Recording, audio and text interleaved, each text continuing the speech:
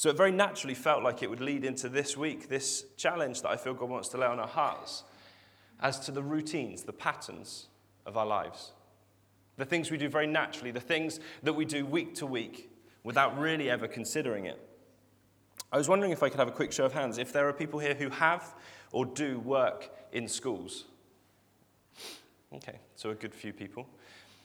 So here, I believe it's Eston. When I was over in England, it was Ofsted. But you have these organizations that will come in and evaluate how you're doing. They come in and they'll grade you. I had the privilege when I was back in England to be working for a sports coaching company, and so we would come in and we would teach the children PE while teachers took their PPA time. So I taught every term, different subjects. I could tell you pretty much the entire rugby curriculum off the top of my head because we would do it every week. So for term 2, we would go in on the Monday and I would teach the same lesson 6 times, and then I would do it Tuesday, Wednesday, Thursday, and Friday. So I was fairly good at teaching rugby. I can't play it, but I could teach it fairly well. But we were involved. We were a part of school life. And the weeks turned into months. The months became the terms, and suddenly a school year has passed you by, and you find school has that pattern, that way of doing life. I will never see a year as January to December again. I don't know if you can when you've worked in a school. It just runs on terms. But something happens in schools because it's rolling on as it does, and then the secretary takes a phone call, and they connect it through to the head teacher, and sat on the other end is an Ofsted inspector or an Eston inspector, and they say, you know what, we're coming to visit. I believe here it's 48 hours. Do they have to give you 48 hours? A week. So in England now, that Ofsted only have to give 24 hours notice that they're going to turn up to your school. So suddenly, this phone call comes through. The head teacher plays it cool, not a problem, perfect, always ready for you. Do you want to come in today? Things they'd never say out loud. They hang up the phone, and school life changes drastically. If a teacher had a plan for that evening, they are going to cancel that plan because they are not leaving the school probably before 9 o'clock if their classroom was vaguely organised. And I've worked with some amazing teachers, and I don't belittle them at all. But when you get a phone call from an organisation whose sole job is to come in and examine everything you do and look for the faults in it, teachers, head teachers, support staff, PE coaches go into overdrive. You suddenly see all of those blank walls in classrooms covered in the most stunning wall displays you could ever find. And they always do it with that amazing crimped paper around the sides to make those pretty borders that look like waves. It's an amazing moment. Books are marked, are up to date. And conveniently, the very best children's work is just slowly ushered towards the top of the book pile, along with one child who struggles but has been very well marked and shown huge levels of improvement. Cleaners go into overdrive. Spaces in the school hall that have always been a collection of leftover pasta and peas is now cleaned, hoovered, and polished. The whole place, in the space of 24 hours, will look completely different. When they arrive the next day, they are arriving to a different school to one they phoned. As I said, this isn't a criticism of teachers. I think they do an amazing job. But you find that teachers will even default to strong lessons. They won't always deliver the lesson that was planned. They'll go to one of their strong lessons, the lessons that they know they will excel in. In my experience as a sports coach, one of 3 things happened. In some schools that didn't trust us, we were simply asked not to attend, which was a huge vote of confidence for us. In other schools, we were asked to attend and clean the sports cupboard, which happened on 3 occasions in one school, and every time there were massive spiders. And the final one, and possibly the one we enjoyed the most, was we just became that place of release for children who had just had classes with Ofsted inspectors. So we took them to the field and we just let them run around like headless chickens because for the last hour they had to sit there almost perfectly. But it's an odd situation that we find. And as this morning's title gives you an idea, just to show, for me, I think the way that Ofsted and Eston work, they create somewhat of a performance. They create a 24-hour show that schools put on. Not because the school isn't doing a good job anyway, but the school knows that they are looking for faults. That's their job. And they don't want them to find faults. So they work incredibly hard to cover it. Schools that would be expected to get needing improvement or in the red will suddenly find themselves graded at good or in yellow. Because when the time comes, everyone goes into overdrive. The truth is, and having watched it from both sides, it's not practical to run school life on the level that Ofsted and Eston expect. But they come in and they produce this performance. So I hope you're sat there wondering why on earth. I'm not trying to recruit you for schools work, I promise. But why I'm bringing this to the table. What has the relevance of a school with 24 hours to prepare for an inspection got to do with our lives? As a follow-on to the conversation that Peter has with Jesus. I want you to consider this. What would you do if you took a phone call from God now saying, tomorrow, I'm coming.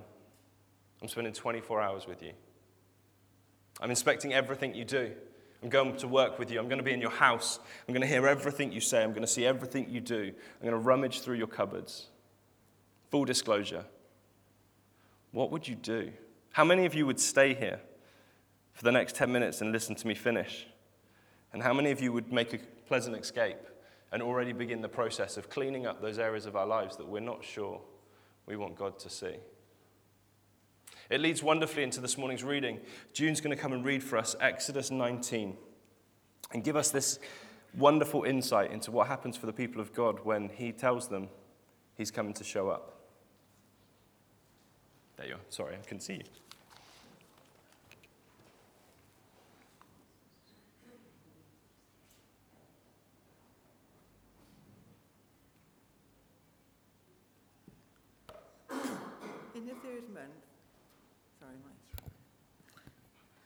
In the third month, after the Israelites left Egypt, on the very day, they came to the desert of Sinai.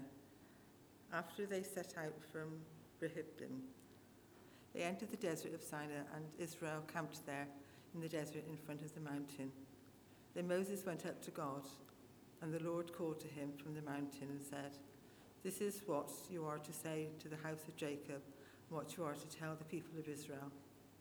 You yourselves have seen what I did to Egypt, and how I carried you on eagle's wings and brought you to myself.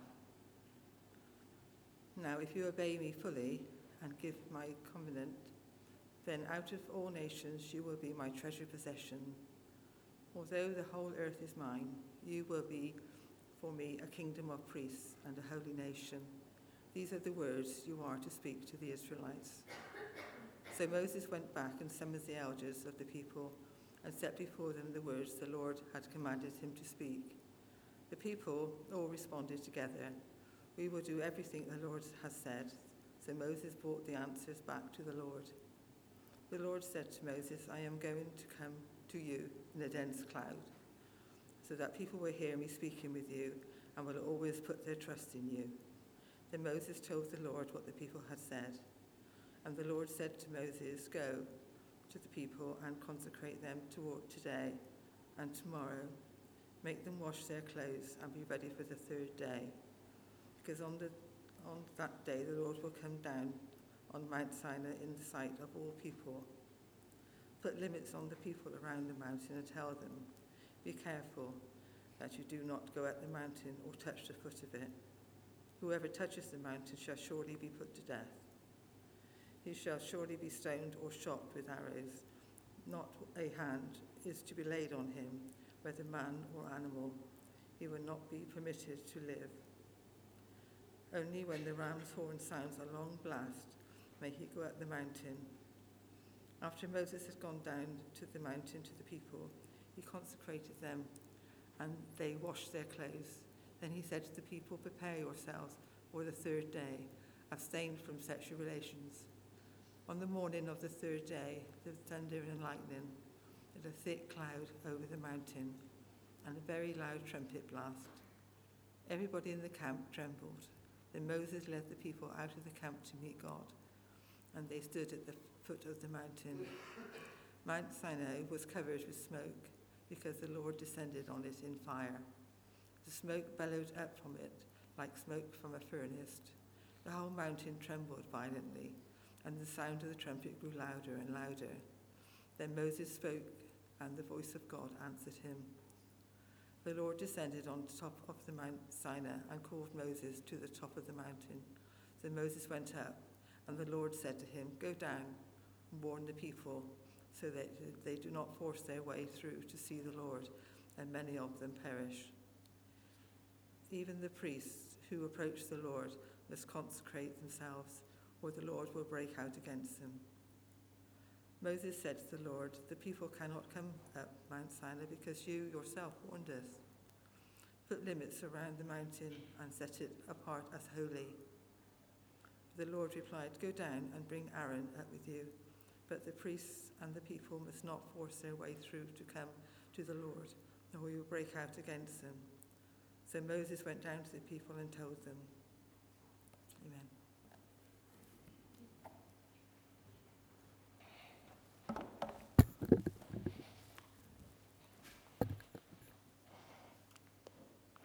Exodus 19. God calls, tells Moses he's coming. As I said, sometimes I think we like to pretend that God's not in the business of doing that. But here we see it very practically. And Moses is told by God in no uncertain terms, "You need to get the people ready for me coming." So we read the following. Moses must consecrate them. He must prepare them to be worthy to be in the presence of God in verse 10. They have to do their washing, which questions how often they washed prior to this. They can't touch the mountain. There's to be no funny business between them in the time building up. They can't get excited and push to the front of the queue. And even those in the highest positions have to follow the rules. We see in verse 22, across that collection of 12 verses, God lays out how the people have to prepare themselves. God lays out what the expectation is on his people. God is coming. They have a very simple task to get ready for it. So I want to ask you again, if God was coming tomorrow, what would you need to do? How would you need to prepare? I think there's a few things in the Christian faith that we take for granted. I think there's things that we just assume into our faith as a part of it, but don't necessarily always engage in. I think if I asked you, we'd probably come up with a similar list. I think it's fair to say that we would suggest praying is a fairly important part of our daily lives. Reading the Bible, being kind to one another, coming to church, going to Bible studies. A list of things that I think we would be safe to say fit into what we imagine Christianity looks like. If God was coming, we might consider what our day looked like. Might consider what on that list we're not doing. What could we squeeze in?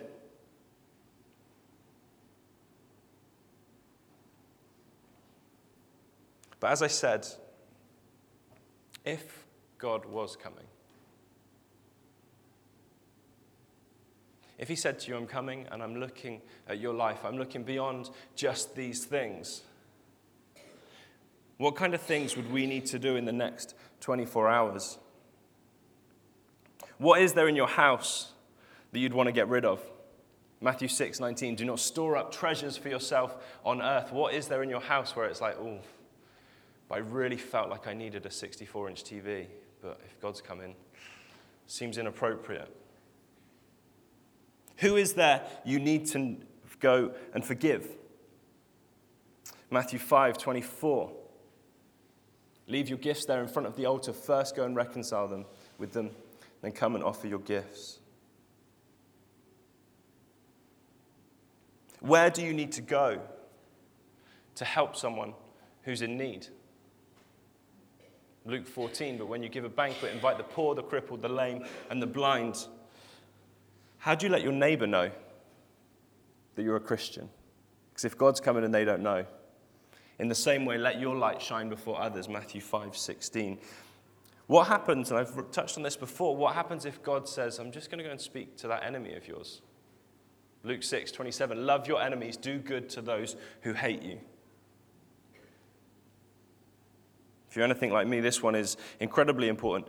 Do I need to drop a quick message to my parents and just let them know I care? Matthew 15:4, honor your father and mother.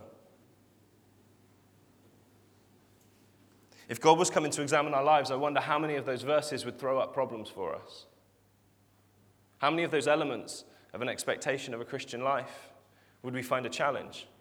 Please know I'm not standing here telling you I have this sorted. My gosh, please never believe that. And I'm not telling you it to make you feel bad.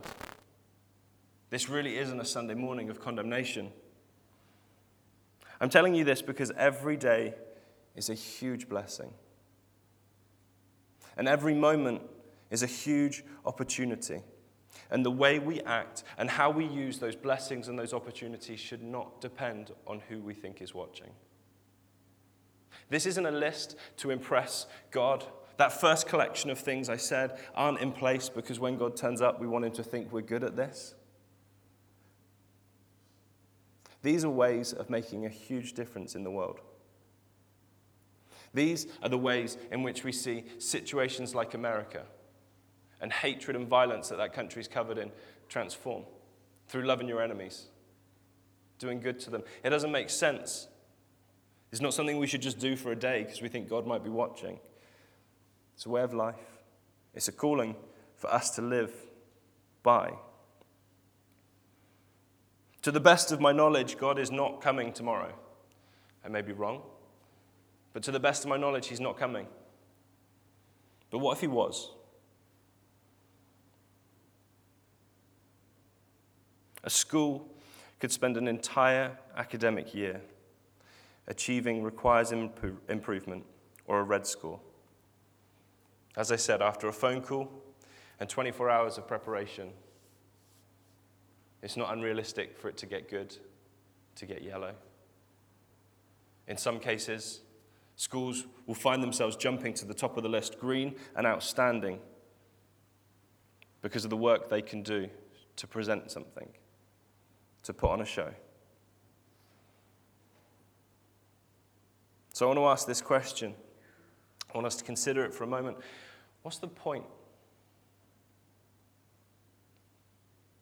What's the point of living a life where all we do is judge who's watching and adjust accordingly? What's the point? A one-day performance seems like a whole lot of work. A one-day performance seems like a lot of fuss for nothing. And if we move it back into our faith, if we take it away from that school context, if we just put on a one-day show, it falls massively short of Psalm 139. You have searched me, Lord, and you know me. You know when I sit and when I rise. You perceive my thoughts from afar. You discern my going out and my lying down. You are familiar with all my ways. I'm fairly sure our best performance isn't going to fool God. I'm fairly sure the way we might choose to present ourselves on a Sunday morning could fool the person sat in the pew with you. You're familiar with all my ways. I'm fairly sure we're not fooling God. The problem is, I think at times we're very good at fooling those in this building with us, and we're less good at fooling those in our lives. So what they see is a very tarnished version of God. The presentation of a God that we give them is a double standard, is a performance that has no integrity, has no depth. As I said, I'm not calling us to give up. I'm not telling you that it's lost. What I'm saying is one day of acting isn't going to cut it with God. A quick tidy up, a shower, throwing some clothes in the washing machine. It's not going to cut it. Neither is that extra special bit of cleaning we do when special people are coming. So we take the cushions off the sofa and hoover under them and normally find about £7 worth of change. We do that thing where we dust the picture frames along the top because the rest of the time they just get forgotten.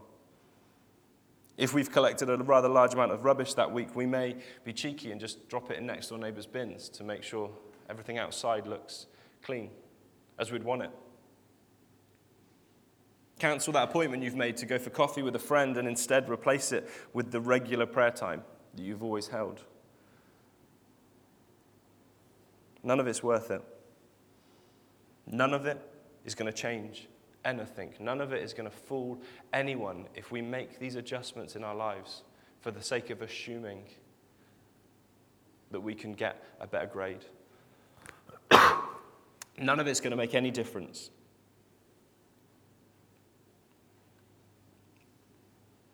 If we do it in the belief we might fool someone. None of it's going to make any difference if we think it's going to fool the one that we do all of this for, God. It's going to make very little difference. This is key. I want you to hear this. What I'm not saying is it's not worth it big picture. I'm not saying all of those things aren't worth it big picture. What I'm saying is if you're going to do it for Sunday and give it up Monday to Saturday, that's not worth it. But if you're ready to journey and install these attributes, these actions, these commitments, these disciplines daily, then it's worth it. And the difference you will see in your own life, in the lives of those around you, will be huge. Why would we polish the windows today when we're going to let them build up with dirt again tomorrow? Why go to all that effort if we're going to fall back into old ways?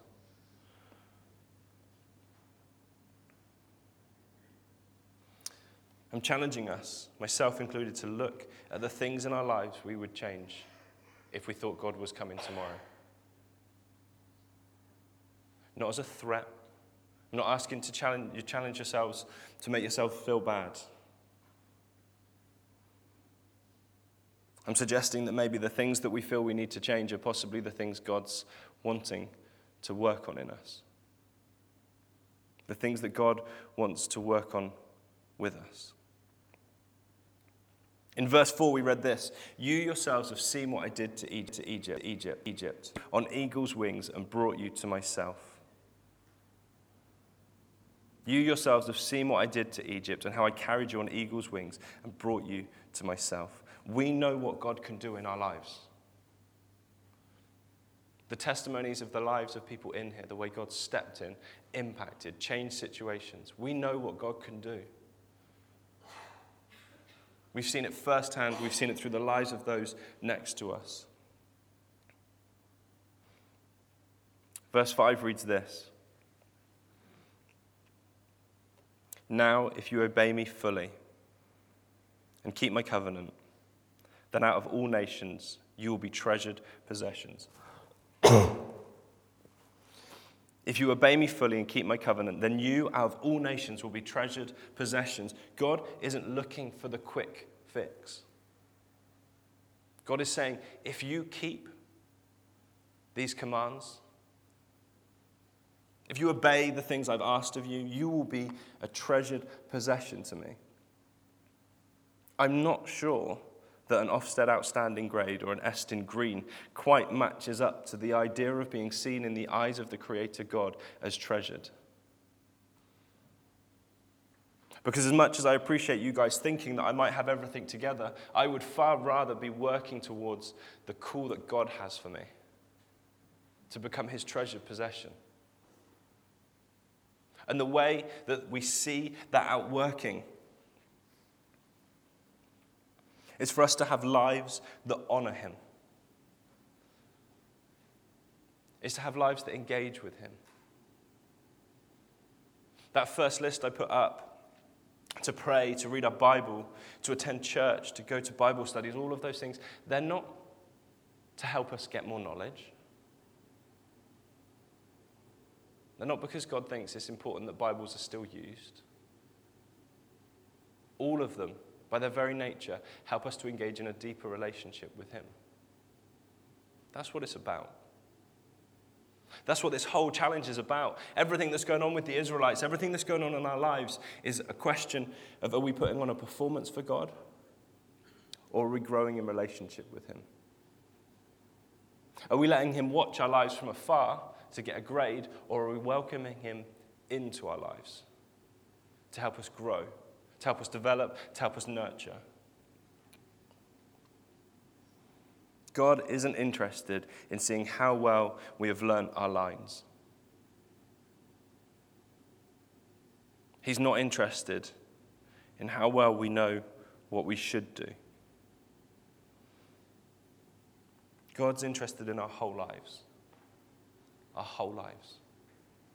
Monday to Saturday, including Sunday. Not Sunday to Sunday.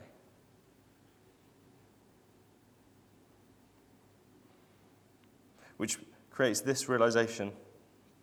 God is as interested in what I do in front of all of you here today as he is when I'm at home on my own. He's as interested in how I conduct myself in the audience of a room full of people as it is when there's just a stranger on the street.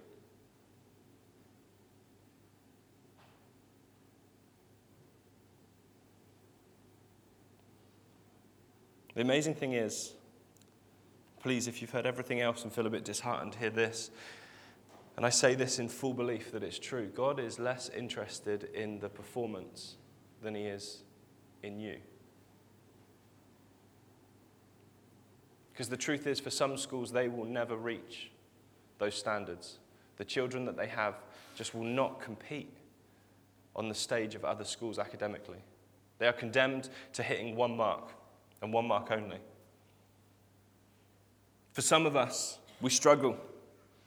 We have weaknesses, areas of our lives that actually we are held back. I'm not saying God can't break through, but what I'm saying is God's not expecting you to perform above who you are. He's not looking at us all and grading us all the same.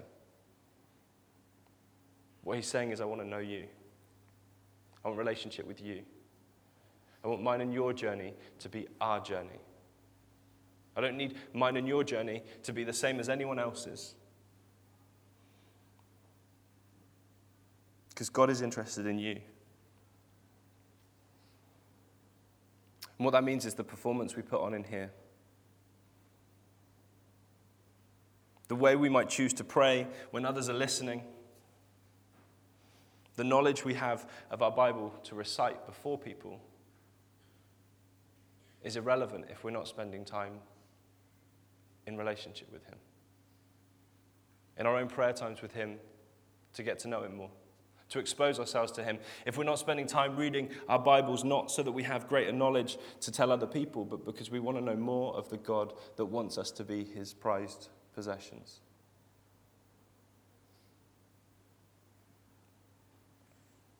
What would you have to change if God was popping over tomorrow? Because the beautiful thing is, God is, in many ways, as we read in that psalm, he is. If he was popping over tomorrow, I promise you this, the first thing he'd want is not for you to be hustling and bustling around the house, making sure it's clean. It'd be for you to spend time with him. For you to stop prioritizing all the other things in your lives, checking Facebook, catching Pokemon, catching up on Coronation Street, all of the things we do, that's not, he doesn't want to check that. What he wants is, will we make the time to spend with him?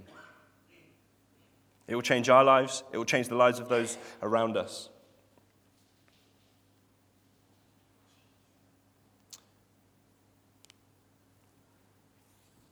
Those things, those areas we know we need to change, for some of us, abundantly clear as I started speaking this morning, we were like, oh man, did not want this Sunday.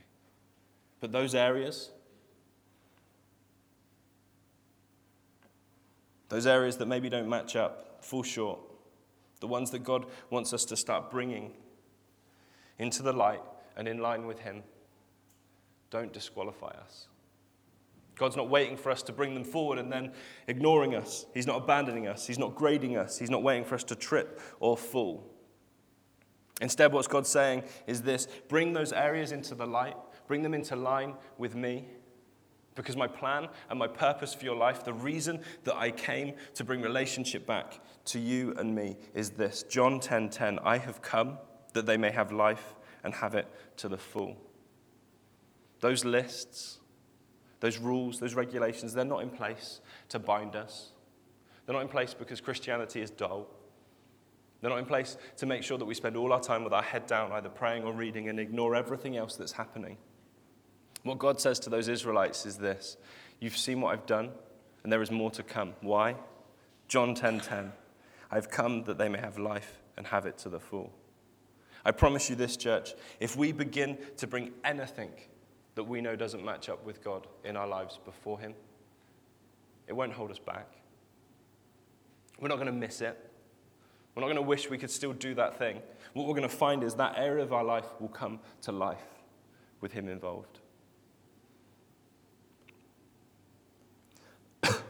Please don't just put on a show because you're worried someone's watching. Please do not put on a show because you're worried someone's watching. When we engage with God, when we begin to bring those areas before him, when we consider what we would need to change if he was popping over tomorrow, those are the points at which we will start to not just see change in our lives, but in the lives of those around us.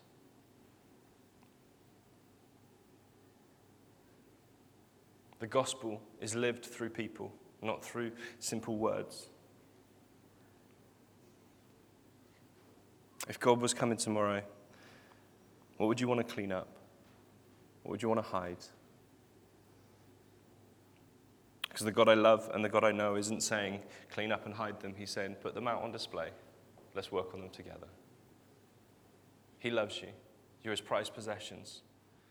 He's not challenging you to destroy your life. He's challenging you to live life